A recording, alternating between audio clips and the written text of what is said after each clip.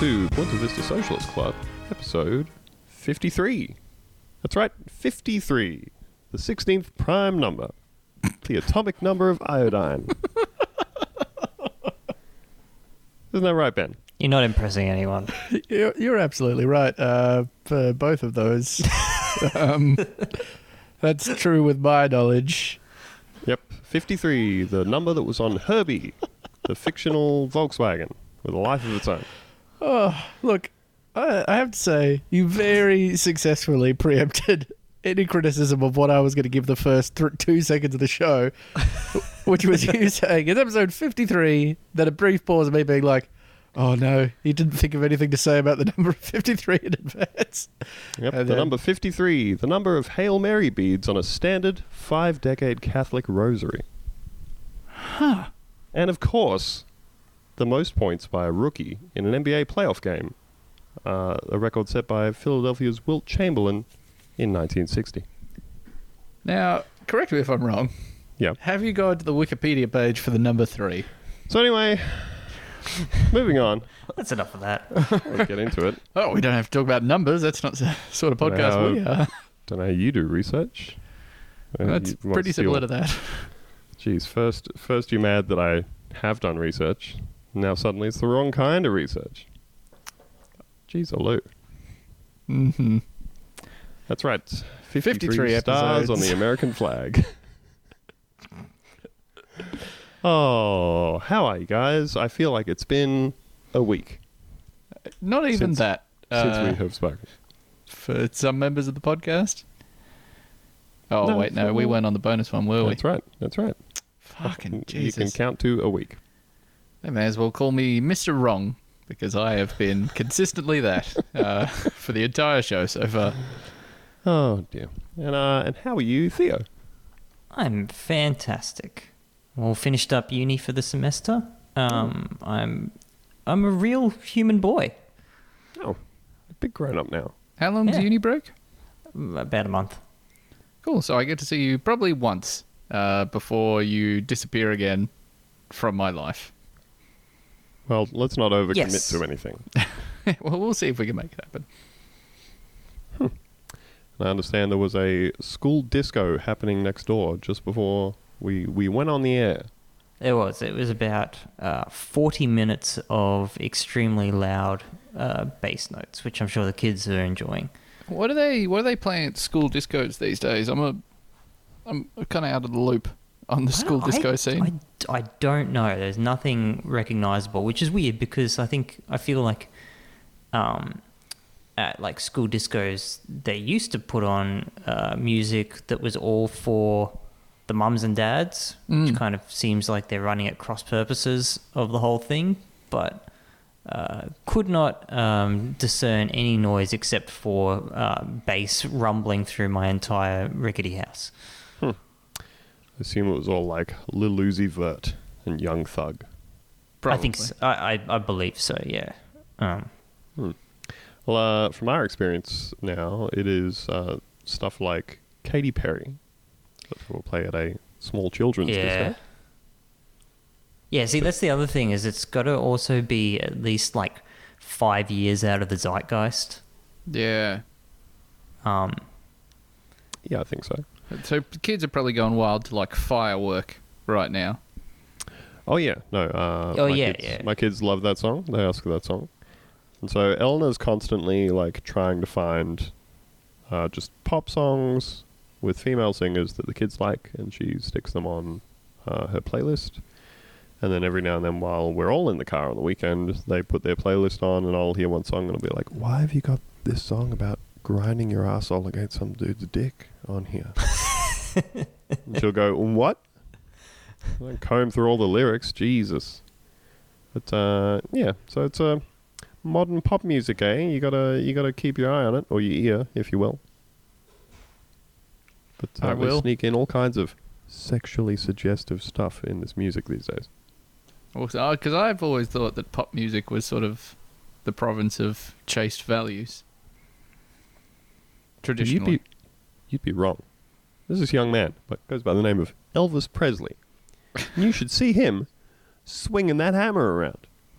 Oh man, you ever seen that video of bloody Elvis Presley and fucking old bloody what's his name, Frank Sinatra, doing a duet together?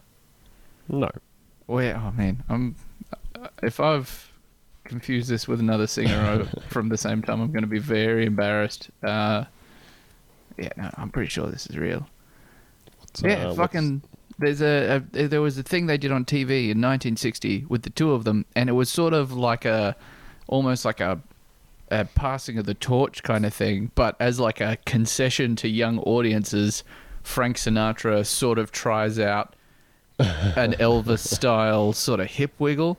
Ooh. And it's fucking weird. And you can just tell Frank Sinatra fucking hates it, the whole thing. Like, the crowd is going wild for Elvis, and he's sort of like, all his body language is like, ooh, is this fucking old shit? And fucking, yeah, Sinatra's he's not having a bar of it. It makes for some good watching, though. I do love any kind of celebrity thing where it's very clear that one of them just does not want to be there.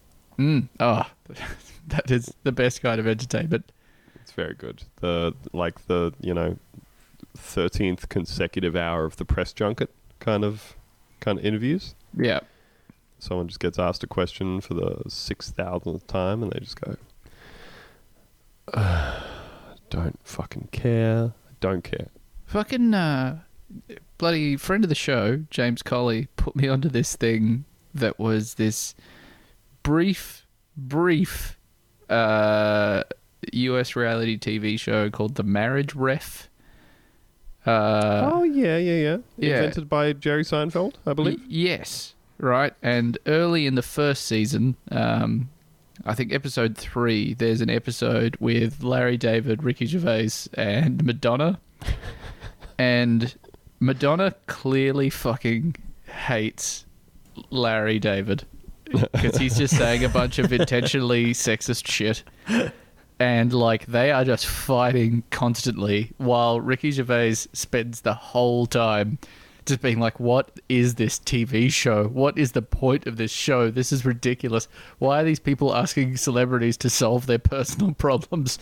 It is 42 minutes and 55 seconds of just entrancing viewing of all these celebrities just, like, actively railing against the format of the TV show that they have gone on.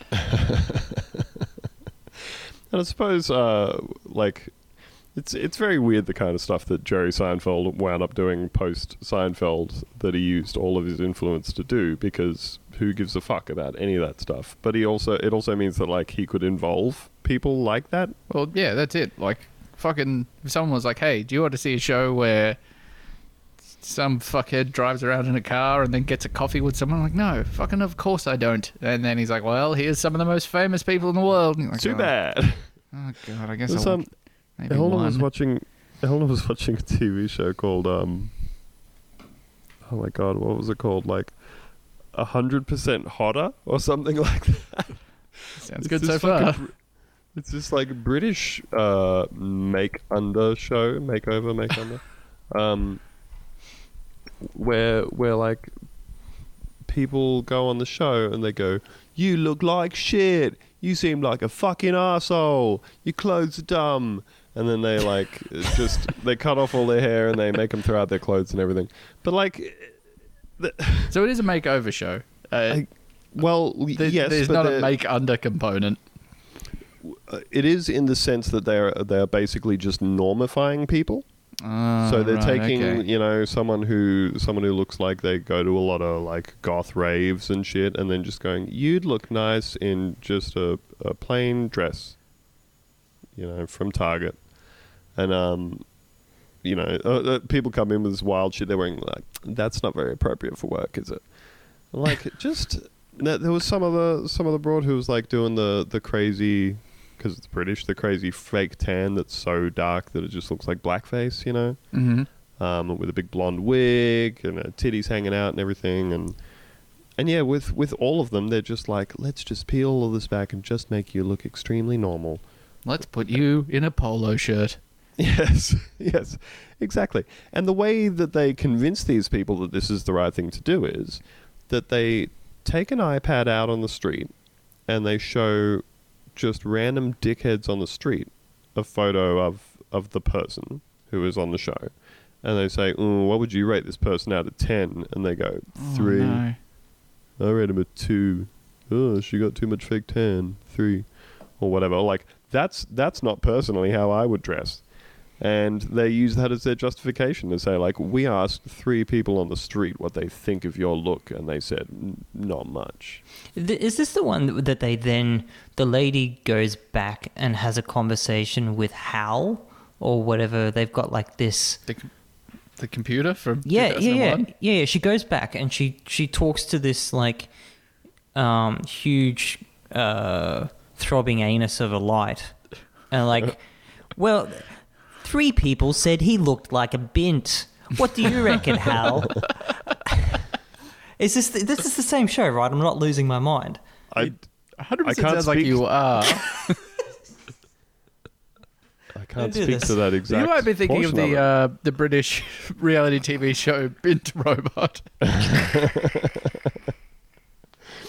But like, yeah, I was just very struck. Old Bint Robot. Remake of that classic 80s show. Bint Rider. You've killed Theo. I don't know. I was just really struck by, like, it just seemed like such a throwback. You know how people are really into, like, the new Queer Eye show? Because it's all about positivity and feeling nice. It's vaguely familiar to me. Yeah, and the whole thing with that stuff is, like you said, just about going, hey, you should just be able to be comfortable with yourself and feel a bit better about yourself and stuff. And like the entire premise of this show is, we need to make you feel so shitty about yourself that you will totally sign over all autonomy about the way you look and act and everything. And part of that is just by asking like 3 fucking random yahoos on the street who are all the normiest looking fucks in the world that they could pull up, and then saying, see, you should change yourselves literally for the opinions of strangers. Yeah, that's and then they make them like put their favorite outfits through shredders and shit. And then they go and talk to the robot that looks like the throbbing the Bint Robot, yeah. I assume they talk to the Bint Robot, yeah. GoatieBot 5000. What's the name of the show? Are you aware of the name of the show? 100% Hotter. Are you going to Google 100% Hotter Bint Robot and then just see what happens? I assume. Sounds like a yes to me. Have you watched the new Queer Eye? No. I saw some of the first season. I've only watched some of the first season as well. And I mean, it's nice. I quite like the show. I've only not watched it out of... I just can't be fucked watching TV shows because they take a really long time. But there was one thing that really stuck with me from like because it is like super positive and it's great the way that they do it. They're like, oh, if you're comfortable doing this, that's great. If you're not, whatever. It's all really, really nice. It's lovely. I cried a bunch watching a couple of the episodes, but I was really pissed off with the super good episode, which I think might be the first one with the big redneck dude. That's into classic cars and shit or whatever. Oh, yes. Fucking whatever his name is. That they all were like super disgusted when he offered them the whole redneck margarita thing, which I'm pretty sure is just tequila and like Mountain Dew or whatever. Yeah. And like all of them were like, wow, this is disgusting, and like tipped it down the sink immediately. Man, it's just like fucking tequila and like a soft drink. You could probably just be polite and drink it and be like, oh, we can maybe put you onto something better. I was so pissed off about that. The man offered you a drink. Be fucking gracious. Oh, that looked pretty bad, man. Oh, man, I would drink a fucking million of those. I wish I could have one right now. You don't know what it tastes like. It was several really not great looking things combined. It was 2 things. No, I'm sorry. It's 3. It was like crushed ice, tequila, and Mountain Dew. It's like... I know what tequila tastes like. I know what Mountain Dew tastes like. And I know what crushed ice tastes like. Nothing. Yeah, both of those things taste not very great. Imagine what they would taste like combined. Oh, man, I had a shot of tequila the other day for the first time in ages, and I forgot that I kind of fucking hate the taste of tequila. Oh, yeah. A friend of mine... Was it good tequila, though, or cheap tequila? Okay, so I literally don't know, because I was at a bar, and a friend of mine was working there, and for some reason he realised that he had a hip flask on him. honestly, he didn't explain anything to me. All I know is that he had a hip flask, and then at one point he walked over to the table I was at with two friends, and wordlessly each gave us a shot glass of quite warm tequila, and then just walked away. Yeah. And it was disgusting. Had a wonderful evening though. Now mix that up with some Mountain Dew. And you Look, got I'm yourself on a board. taste I just feel like sensation. if someone offers you a drink, drink it. That's how I'm going to be. It's not very safety conscious. I mean, probably if someone someone you know in a comfortable environment offers you a drink, If I'm not telling you how to live your entire life. If someone comes over to you and wordlessly gives you a drink that they have for some reason smuggled onto a premises full of alcohol, just drink it. Don't ask any questions. Just drink it. All right, maybe don't do it under those circumstances, the ones that I was in, but fuck you. Woo! Anyway, folks, I hear we've had some tax cuts passed. Not quite, but Oh good. it's And we're off to a great start. It's never that simple, is it? No. Next question. Kind of. So, I thought it would be worthwhile just going through this real quick because there's a lot of crazy shit going on at the moment. Everyone's very busy about working out whether or not we should or should not be putting children in cages. I think people where on do the you left fall are on that issue? Yeah, a lot of he says, she says, I think is how the saying goes. But over in Australia, which is where we are, I'm not sure if people are overseas listeners. This is an Australian podcast. Uh-huh. Look it up. Where is this going? So the Turnbull government has passed a $144 billion tax cut package through the Senate. So Australian budgetary measures start off in the Senate, then they go to the House of Representatives. So this has passed the Senate, and it is absolutely disgraceful. And it doesn't seem like there has been a lot of chatter about it. Which seems strange because the numbers are absolutely insane. So the way that it kind of comes down to it is I kind of want to just touch on the numbers really quickly because they are very easy. They're very understandable numbers, and it should be something that translates to making you extremely mad because it's made me extremely mad. And then look at how they're actually talking about this, which is always instructive as to how they want to spin this going into the election. So for people that aren't aware, Australia's tax system is a progressive tax system. We have a number of brackets, but moving up a bracket doesn't mean that you get taxed at that rate for your entire income. It just means that if you pass that bracket, every cent that you earn after that is at the new bracket. So what the coalition government are trying to pass is a gigantic cut to middle and upper class Australia, and it goes over the next 10 years. So they're trying to lock this in into law. To basically make it the next government and the government after that's problem. Right now, what that means is not a huge amount. They're moving the... sorry, this article's all kind of over the place, so my apologies. So they're moving the 32.5% bracket from 87,000 to 90,000, which... I mean, everyone above 90 is still going to get a few $100 tax cut. Who cares? But eventually, they're just getting rid of the 37% bracket. So that means that everybody between $40,000 and $200,000 dollars per year goes from paying somewhere between 32.5% to 37% on that range to just paying 32.5% on that range. That's where the billions and billions of dollars go. And they say that once it's sort of ramped all the way up, so that doesn't happen until 2028, which is super concerning again, because they're just, again, codifying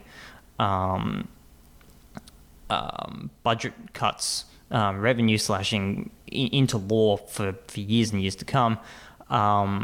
Once that all comes in, it's looking at about $24 billion a year at that point. And again, that all goes to people well above the median wage. And honestly, I don't know what I can't really see how they can honestly swing this to people. So it's instructive to look at the language that they're using around this. There is no honest way to do it. There is no honest way to do it, right? So the language that they're using around this. So Turnbull says it's the most comprehensive reform of personal income tax in a generation. It rewards and encourages enterprise. It encourages and enables aspiration. Oh my right. So God. just the pulling yourself up by your bootstraps bullshit. Oh. But Scott Morrison's even worse. Our treasurer says, as workers earn more and get more opportunities or do extra shifts, they will not be penalised for that, which is him appealing to a particular brand of bullshit that people believe, that as you move to a new tax bracket, you lose money. The only time that ever happens is, to my understanding, is when you cross the boundary for the Medicare levy, where you pay 2% for our public health care. Right? If you move up a tax bracket, you only start paying more tax on that money that belongs in that bracket, right? So for him to come and say you do extra shifts and you get penalized for it, it's total bullshit, right? And he's aiming it at middle class Australia and lower class Australia, shift workers, casual workers, right? All of whom will be receiving next to nothing from these cuts. Yeah, they would basically never even touch those cutoffs, right? Absolutely, right? There are there's 9 measures in all, right? Some of them do give back a little bit to the bottom, but it's in the region of, I thought I saw about $130 a year at the bottom, all the way up to something like $3.5 grand if you earn $200,000, right? Mm-hmm. So again, it's the entire thing is not just geared to give more tax breaks to the upper kind of echelons of earnings, right? But to do it disproportionately as well. It's truly brazen. Apparently, in the last round of voting, they were only given about 20 minutes of debate, to which they said, nope, that's enough, and voted for it. And they had all of the numbers because they've pulled in the old boat of dipshits of One Nation at the time as well, and just gone, well, nope, that's enough of that, and passed it because they have the numbers. But this is also something where One Nation have been doing this dance over the preceding months of saying they weren't going to support them, and then they were, and then they weren't, and then they were. Yes. And yeah, it either comes across as there's only really 2 things it can come across as, which is Pauline Hanson being so dumb that she can be swayed by any given conversation, and I don't think that's an unreasonable assumption to make. Or also that they don't give a shit about the effect that it has on anybody at all, and the only thing they care about is whether it will curry them favour to get their own weird racist shit passed. Well, it's funny. It's funny that you say that because it has to come back to her being extremely stupid and bad at politics. Because as you said, they backflipped a number of times. They lost a member over it, member defected over it.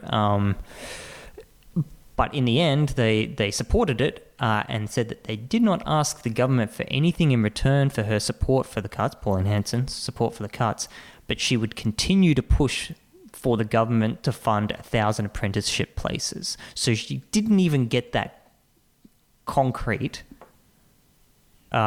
she's just gone, oh, we'll vote for $100+ billion of tax cuts today to get the vague promise of goodwill on 1,000 apprenticeships tomorrow. So she is extremely stupid. Yep.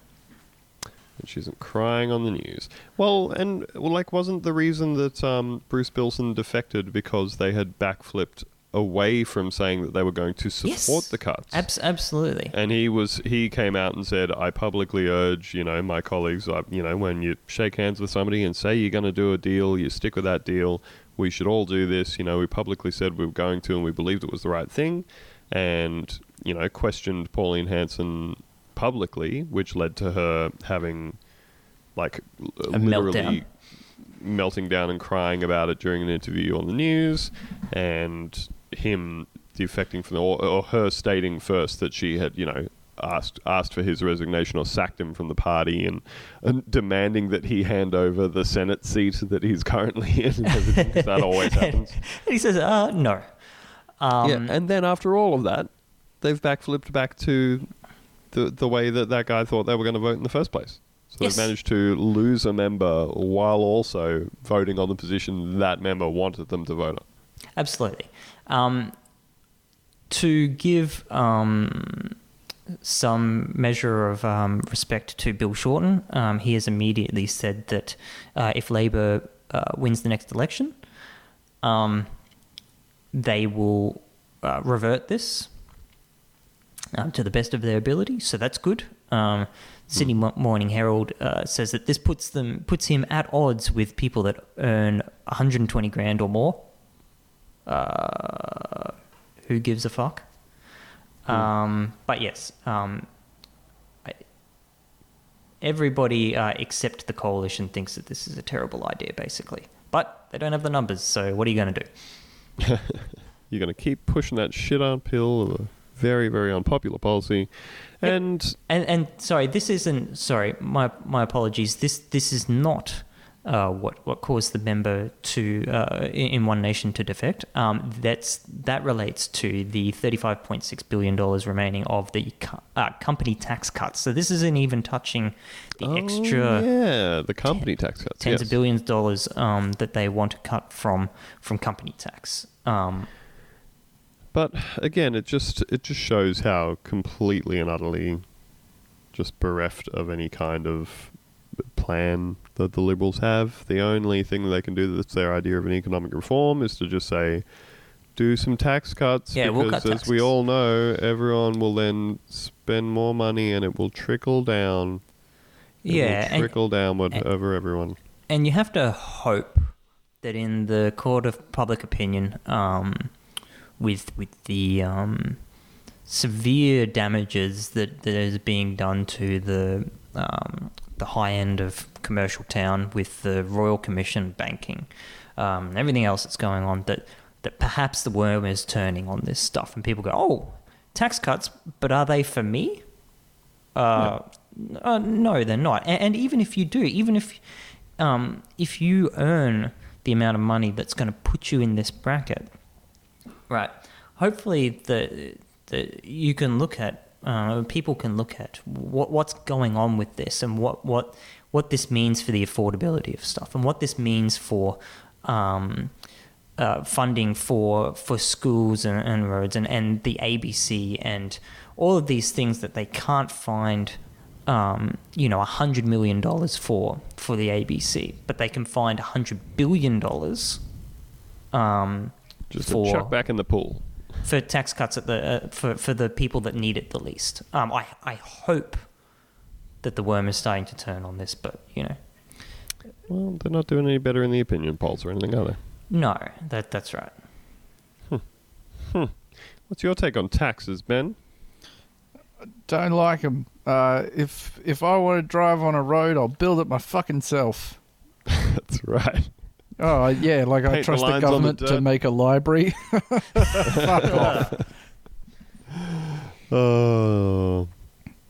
Yeah, and look, as we've said on here before as well, just all this stuff, there's just no evidence behind it. The fact that that the Liberals are even having those conversations about like privatizing the ABC and shit like that, despite it being an extremely venerated and trusted institution in Australia. Most people watch it and get some value out of it. They've done all those polls on it where like it's far and away the most trusted news source in the country, isn't it? Yeah, I mean, they've done like the polling for like people that want to privatize it is like 13% of people or something. It's like nothing. Even like conservative voters aren't that often for it. I think it's strange. Yeah, it's purely the nutters. Like, it's just, I don't think people understand how good it is to have actual money going towards a journalistic institution that is not profit motivated. Well, I mean, you can see in Australia's newspaper industry how much of a hit they've taken from downsizing and everything. Like, I can say without any exaggeration that, like, once they announced, was it pretty sure it was Fairfax where they announced that they were just like cutting back their number of sub-editors by some mammoth number, and they were going to start having like centralized sub-editing instead of like sub-editors in local offices. Yeah. And it was like almost from that point on, very noticeably, they just started to constantly appear like just typos and missing words out of things in print and online just all the time. And it's like, you can really tangibly see like the impact on the product of the resources that are continually getting pulled out of them as they downsize. And I think the same thing goes for free-to-air TV in Australia, where the more money comes out of them, the more they say, oh, we better save money by just putting on like reruns of 10-year-old reality shows and like pumping out all the fucking things they have on, all those like let's make a deal type shits, all the what's the one I have no idea what you're talking about. Like just the game shows and shit they have on free-to-air TV. The one with the briefcase, and you've got to go... there's the golden briefcases. Yeah, and you go, no, I think there's money in this one. And you go, wrong, it's a gun. Admittedly, that one is something of a guilty pleasure for me. The people's faces when they get the gun is... it's incredible. What's the one where like the person stands next to the host down the bottom of like this big runway type thing? The Chaser. Lights up. The Chaser. No, not the Chaser. The Chase, of course. The Chase. What the fuck is this? And they have these. Yeah, and they've got this stern, absolute unit sitting at the top of the board. Big stern British unit lady. Yeah, and all the big stern British unit man. They don't discriminate. But they're both just stacked into this suit, but they're both barely like able to contain their frown. They're both like C-grade nobodies doing like pantomime level characters. Oh, it's so good. Like I'm sold, actually. I can't even picture what it is that you guys are describing. Oh, mama, I'm going to send you a fucking clip because I'm just staggered by the fact that like this is the kind of programming that they consciously choose to spend their money on. It's like the kind of bants from The Weakest Link, but one-on-one. Well, I was going to say, like, it's exactly the same formula as The Weakest Link. R.I.P. lady from The Weakest Link who died, she died last week. Yeah. What? Last week? After a long battle with cancer. A couple of weeks ago, I think. Yeah. But, yeah. Very recently.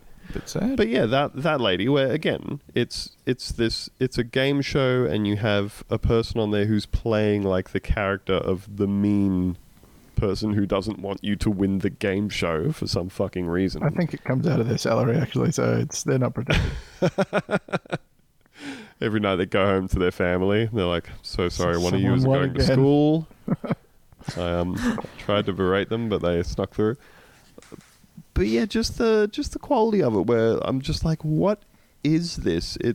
It makes me think of like makes me think of the kind of like variety show type shit they had on TV in the States in like the 70s, except we're doing it now in prime time, you know? Oh man, the variety show stuff on the 70s. What was the one fucking show that was really good where it was like I don't know, it was like a fill in the blank style game, and it was just like all these people from like 60s and 70s that were clearly like completely hammered, just being like dick and balls. And then like the host just being like, oh, you can't say that on TV.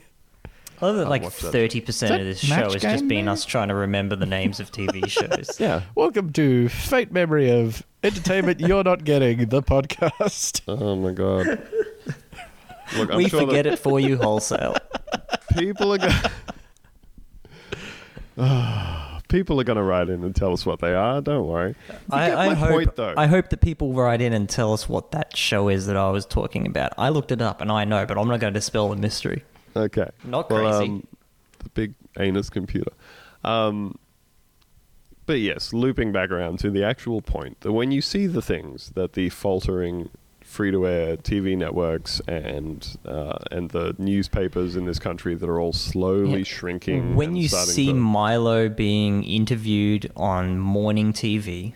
Yeah, all that kind of thing. It does make you very glad that there is a publicly funded broadcaster that is making content of a consistent quality. And doesn't just have the automatic sort of craven motivation of profit.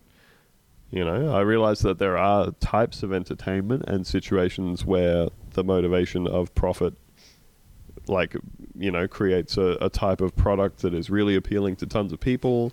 I'm thinking of things like the peak of pop music production and big popcorn movies and shit like that.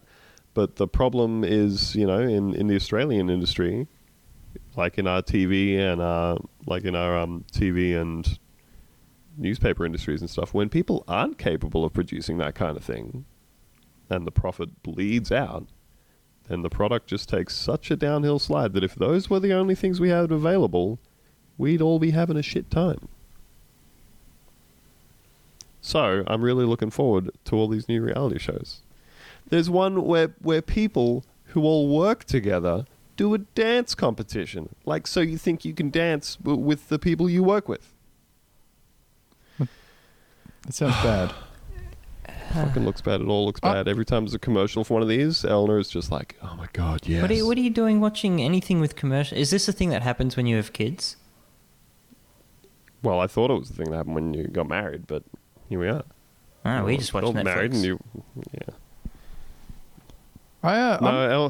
Eleanor started watching some reality shows a while ago, and it's just opened a floodgate. She's never really done it before, and she's like, I need to be able to talk to the other people I know who watch these things. And that, I feel like that excuse is given way, and now she's just they just are sort of vaguely compelling. Like, because I have to sometimes watch them for work. Like, I think I am meant to. I just have kind of stopped because no one started yelling at me when I stopped writing articles about them, but they maybe haven't noticed yet.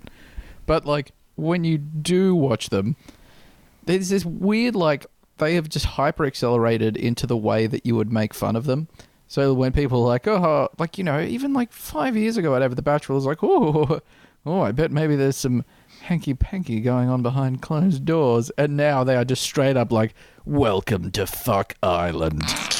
Like, and there will just be like a 5-minute montage of like just asses, like men's asses, women's asses. You say that, but I think a lot of people might be forgetting how rambunctious the first season of Big Brother was in Australia. Man, I feel like we have discussed the turkey slap before on the podcast. No, I'm not even talking about the turkey slap. Are you talking about the time people fucked in the hot tub? Yeah. So like, because that was many seasons later, the turkey slap, right? And that was just a weird blip on the radar. But to me, it should have occupied more space on the radar. Honestly, I'm thinking like, you know, in the movies where Godzilla goes underneath the submarine and they have no idea what's happening. That's the size it should have been. I think before people realized what a cultural juggernaut it was going to be, in the first season, everyone would just get like totally nude going in the showers. Right, like later on, or almost immediately in the second, like third season, they all just started wearing bathing suits, right? But like in the first season, it was like the nude house, and then you'd have the nude house at 7:00, right? And that's when they have everything pixelated like The Sims, right? Oh, and then you had they had that, yeah. the adult one. With God, all I can think of is Jermaine Greer, but I'm pretty certain Jermaine Greer didn't host Gretel Colleen? Yes. Yes. We'll forget everything for you on this show. That was Nude House After Dark. Was that what it was called? Big Brother After Dark? It was like Big Brother Adults Only, I'm pretty sure, or something. Yeah, which I very directly violated by being like 12 and watching it and being like, yeah. I get to see some people frotting. This is fantastic. See dicks and titties. Actually, I watched it specifically because there was a sequence of programs on a Thursday evening that went. This was at the time when Stargate wasn't airing. It was the Big Brother Adults Only, then Jag, then Farscape. Oh, man. Just a wonderful evening of just like sort of vague nudity. Just the worst fucking show, but I wasn't going to do anything else for an hour, so of course I fucking watched Jag and then into some solid Farscape. I feel like people who grow up with like on-demand stuff are never going to understand. Having to sit through Jag. Well, yeah, just they that whole will not thing of like understand having to sit through Jag. Well, and no, and let's not make this broader or less specific. Kids these days Jag. will never understand having to sit through Jag. Who watched that show on purpose? Who are the fucking people? No, that was collateral damage. You're passively taking in Jag. Maybe like 34-year-old electricians. I think that's the. What's compelling about that show? He's a lawyer, but a lawyer of the sea. Yeah, he's on a boat. Wait, was he naval or Air Force? Because naval. I said this on the podcast the other day, and I said naval, and I thought I might have got it wrong. All right, it is naval. But so I was looking this up the other day. So that's a weird thing about the U.S. military is that their whole judiciary branch for the military is in the Navy. Is that right? Maybe it is. Okay. They're the ones that put the fringe on the flag as well. And that's where most of their law comes from. That's why Tom Cruise has the white uniform in A Few Good Men when he's grilling Jack Nicholson. Yeah, I feel like I'm not making this up. Judge Advocate General. Sorry, I'm looking at this. You guys can talk about something else if you want. That's fine. All right, we're switching gears, folks. You may know of a little strange Kermit-voiced man named Jordan Peterson, and I saw a little clip earlier today that I felt that I just had to share with the good people of the show.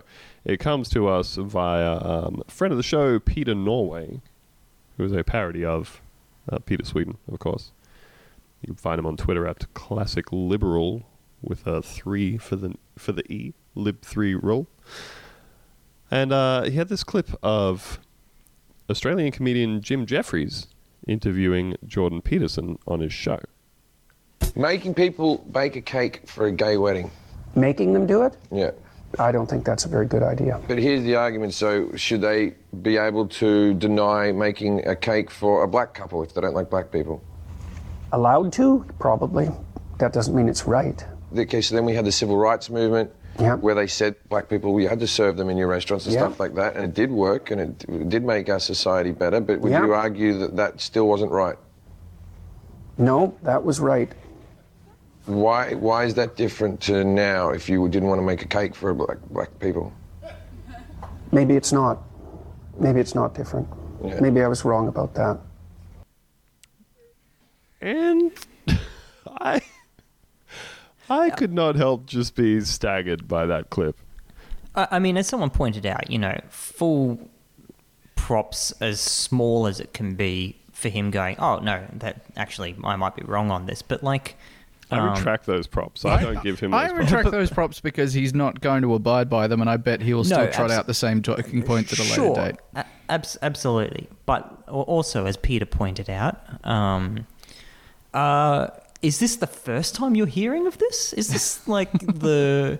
First time hearing about Jim civil Jeffries rights? to point this out to you? Well, I mean, I wouldn't be surprised if they were, because none of the things he talks about correlate to real life in any fashion. He's all about abstract concepts that make nerds feel good instead of actually tackling ideas as they relate to real people. Sure.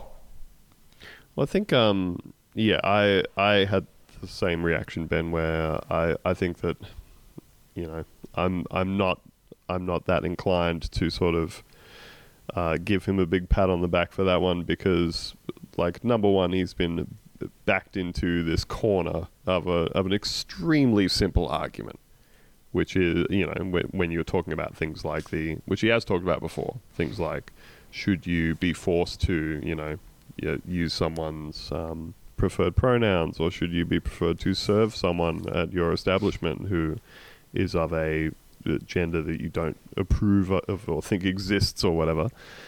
And somebody just saying, well, should you also be able to discriminate against someone on the basis of any of these other forms of being a minority? And having them go, oh, I guess when you say it like that, it sounds like bigotry. Yeah, you're right. Like, it doesn't matter unless he turns around and starts going, no, hey guys, we need to change on this, right? Like, we need to make a change. I think the two reasons that I wouldn't want to give him a pat on the back about it is, number one, he, even in that position, the best he can manage is, maybe I'm wrong about that. It's not even saying, you're right. You're right, and I can't argue with that. It's maybe I'm wrong. Which when you sort of consider his maybe you're wrong. When you sounds consider like Homer impersonating Apu.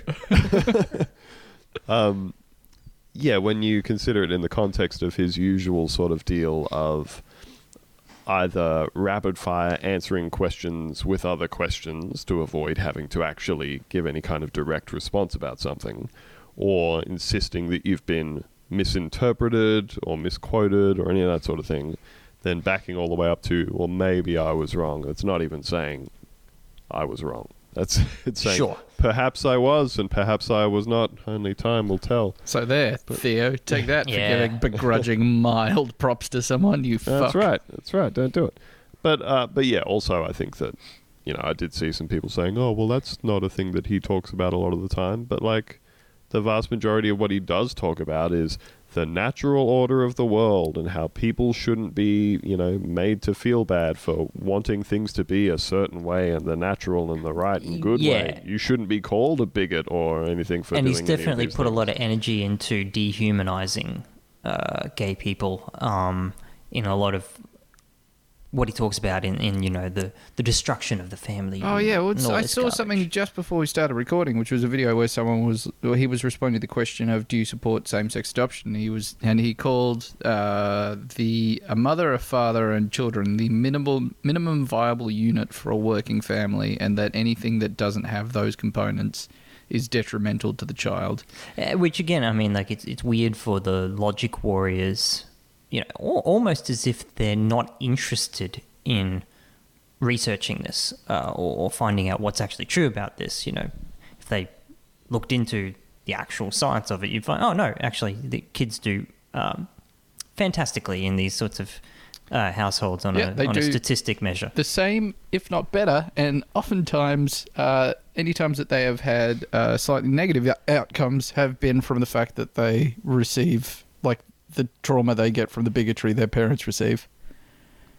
But he's not interested in, like, it's so I think telling of the kind of world that we inhabit as far as these guys go, that Jordan Peterson can give the appearance of being logical and intelligent and all that sort of stuff, because there's too much going on, right? There are too many things, there are too many factors going on. So if he can pick and choose his battles and pick and choose the kind of reality that he constructs for himself and all of the very strange people that listen to him, it doesn't matter that you can have criticisms here and there, even if they are absolutely irrefutable, because by that point he's already on to the next thing. It doesn't matter. I guess you're right. Maybe I was wrong. Doesn't matter. On to the next thing. On to the next insane piece of shit. Yeah, and like I said, you don't get the sense that there's any actual concession there or any actual inward examination of anything. It's just, like I said, on to the next thing. It's on to the next speech. It's on to the next debate. And, at a certain point as well, I think that once you start to occupy that territory of like a glorified thinker, public persona, glorified thinker, I think a lot of that like debate club type shit does start to get into the realms of like this is a sport. Oh, for sure. This is a point scoring exercise. This is thought experiments and all this kind of thing. And the problem is when you become the head of the kind of movement or the kind of support that he has garnered, you're talking about impacts on people's very real material existences by giving all of that sort of support to people who think that it's all right to say, well, it should only be a man and a woman that are married and stay married and have one child, and I should be able to call trans people whatever I want or refuse to acknowledge their existence, and I shouldn't have to serve someone who is of a different look or a different origin to me. And at the end of the day, that's what a lot of his shit boils down to. Don't make people feel bad about believing in the supremacy of Western society. And I don't think it's good. No, it's no good. Shall we take a couple of letters before we get out of here? Certainly. Please. The mailbag. Wife of the show, Connor Stokes. Hi, Connor. He asks, since we're talking about William Gibson, whose posts have been ruined the most by letting Trump and Russia colonize their brain? What formerly good source of content do you miss the most?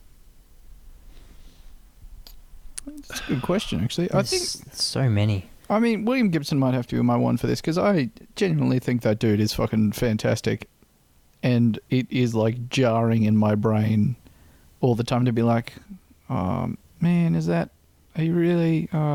Yeah, he's there, retweeting. Retweet this if you think that Trump belongs in Slytherin. Yeah, and that's very frustrating. You'd think he of all people would be slightly more credulous than that. I thought his standards would be higher, to be quite honest. Because he gets how the internet works, sort of. I don't know. He's just such a savvy person about a bunch of other things that it was just kind of weird. It's a bit of a downer. I would like to go in the other direction with this. As opposed to, I mean, I get that the question is more along the lines of... It sounds like you're about to make a decision to not answer the question. Yeah, but I'm answering. Given that Andrew is a big James Woods fan, yes, it's been extremely disappointing. I do like some old James Woods movies, man. Come on. Fucking Videodrome? I'm going to watch Videodrome now and know that this guy's... You know what? I think I had consciously, in my brain... erase the fact that was James Woods. Now I can't enjoy it anymore. No, so I'm still going to enjoy video. My actual answer is that like I think that things just going so wildly out of control with Trump and all of that sort of stuff, and like people being absolutely nuts about all the Russia conspiracy theory stuff.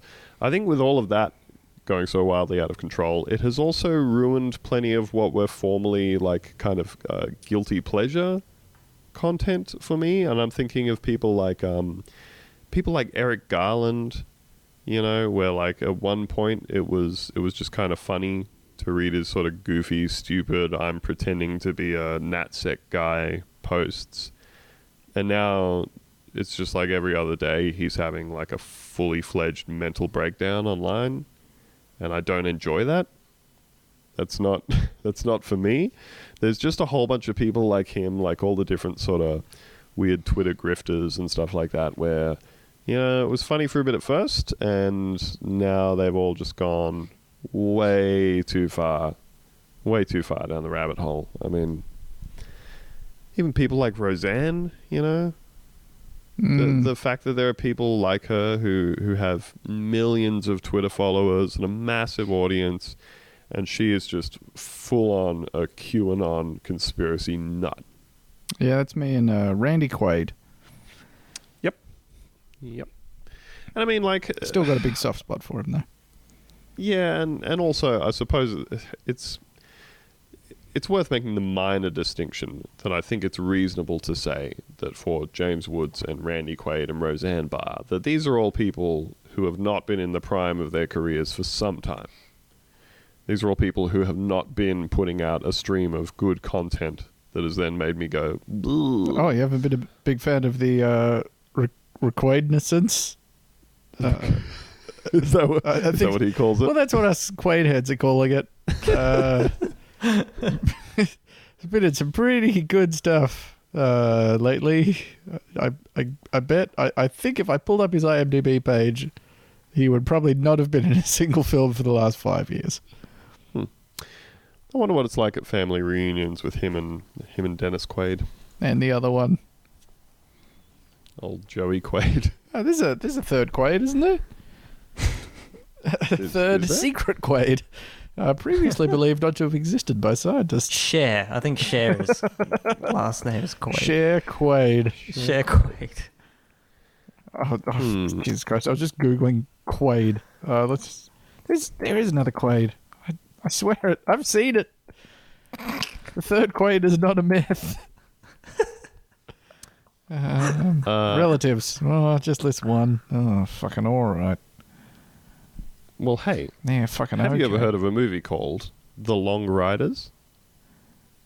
No. From 1980. It's a Western.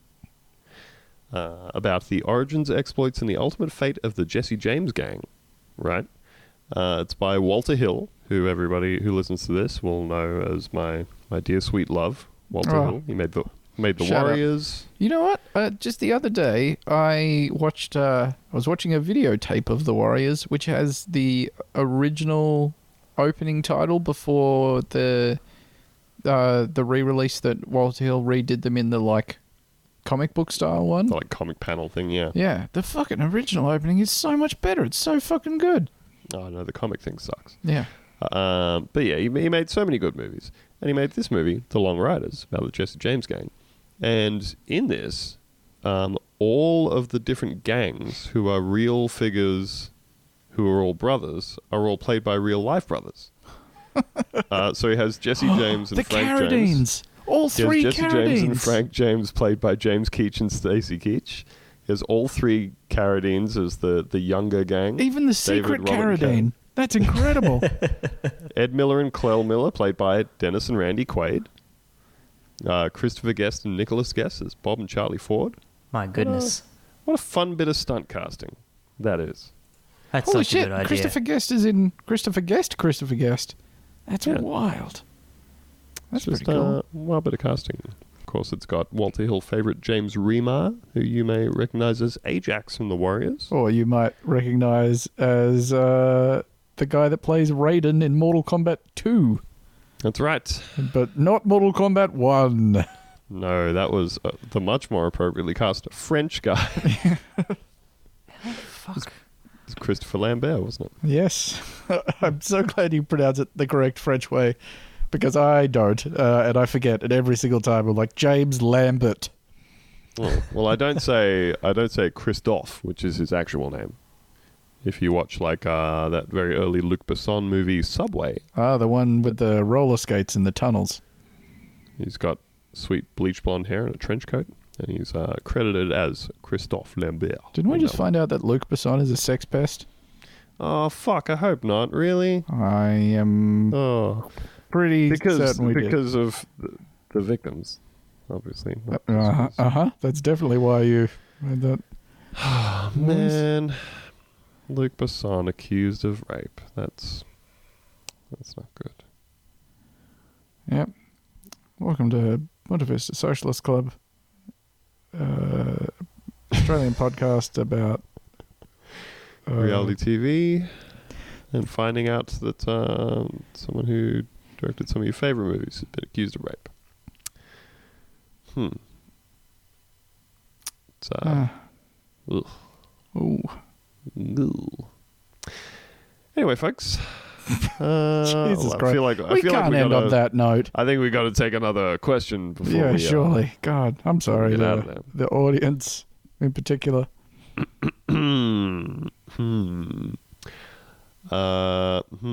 Okay. Oh, okay. Here's a good one. Friend of the show, Pinot Gringo. It's a good name. That's a good one.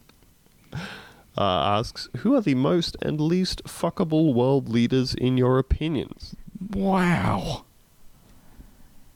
Look, I'm going to have to say least Benjamin Netanyahu.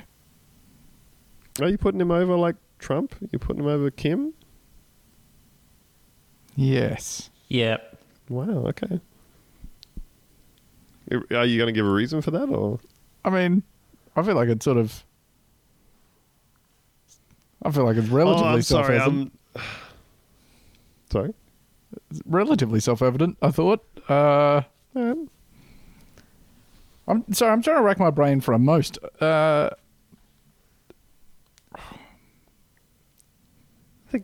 think people that we could agree are empirically attractive, like, say, Jacinda Ardern of New Zealand. She's a nice-looking lady, I guess. Just had a baby today. First head of state in the... Oh, not head of state, sorry, because she's not in New Zealand, but first leader of a country to have a child while in office, or to give birth to a child while in office in 30 years. Wow. Pretty wild. Apparently she drove herself to a public hospital. Actually, maybe her husband drove her. I'm not quite sure. I just know that they took her own car. There was no, we didn't have any sort of public escort or anything like that. Went to a public hospital. It's all done there. It's pretty cool. What about we got any Xi Jinping heads in the crowd? Any pingers? I mean, is the crowd that you're asking the question us? No, I mean, right in. More of a rhetorical folks. crowd. Yeah, you know what? I want to put the heat back on our listeners because I feel like this is a fraught question, and I think anyone that isn't us but is listening to the show should answer it.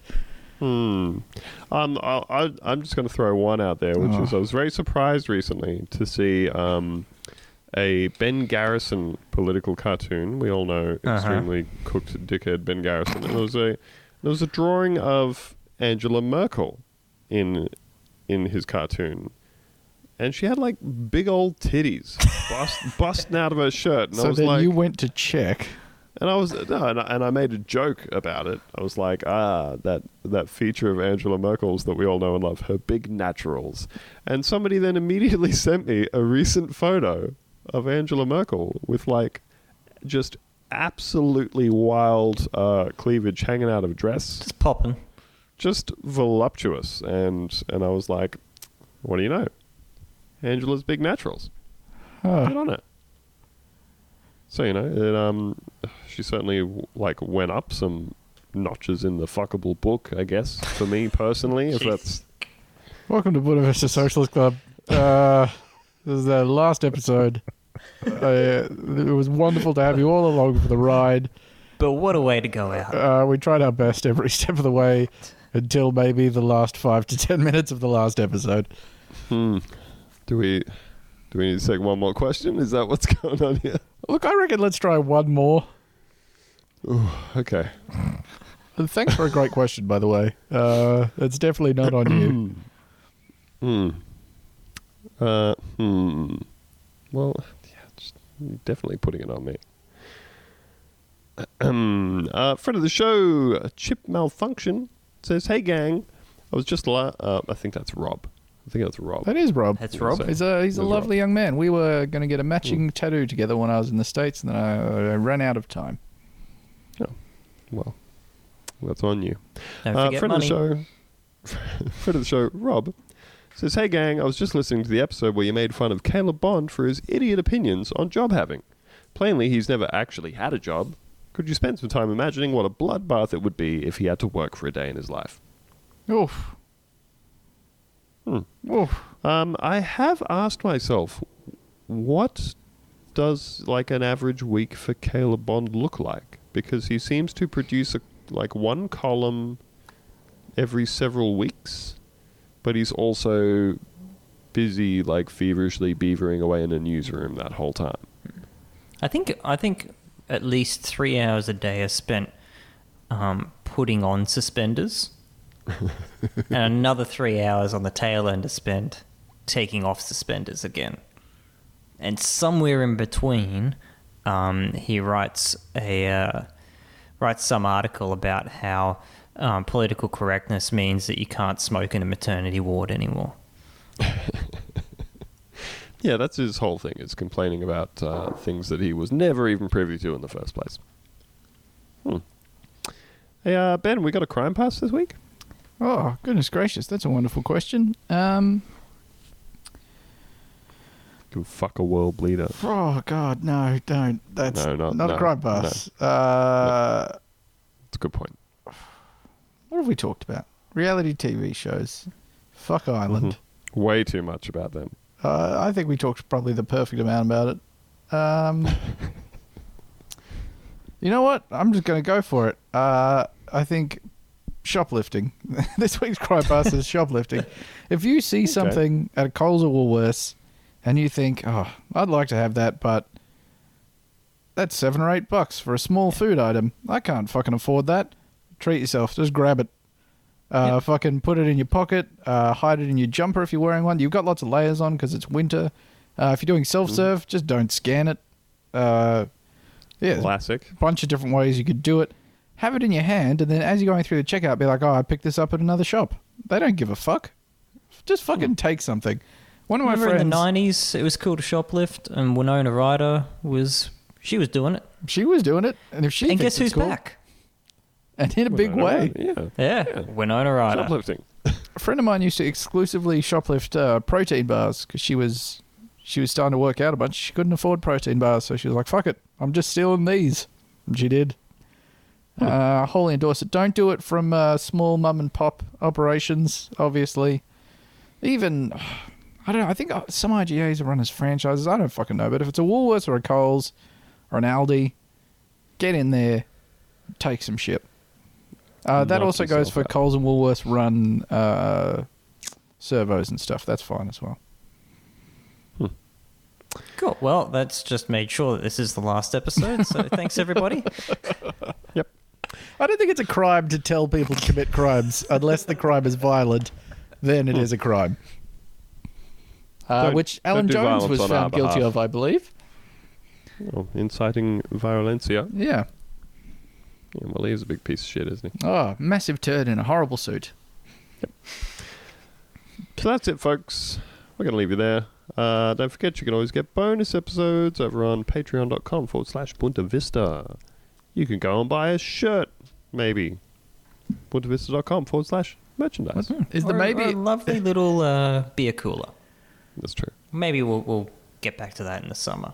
If you're in the States, though, it's beer Do o'clock. it now. Never been a better time. I'm still using the coolers right now because I don't want to put a cold can in my hand. I want a layer of insulation, baby. That's fair. That's right. Great. All right. Well, we'll see you folks later on in the week. Bye-bye. Bye.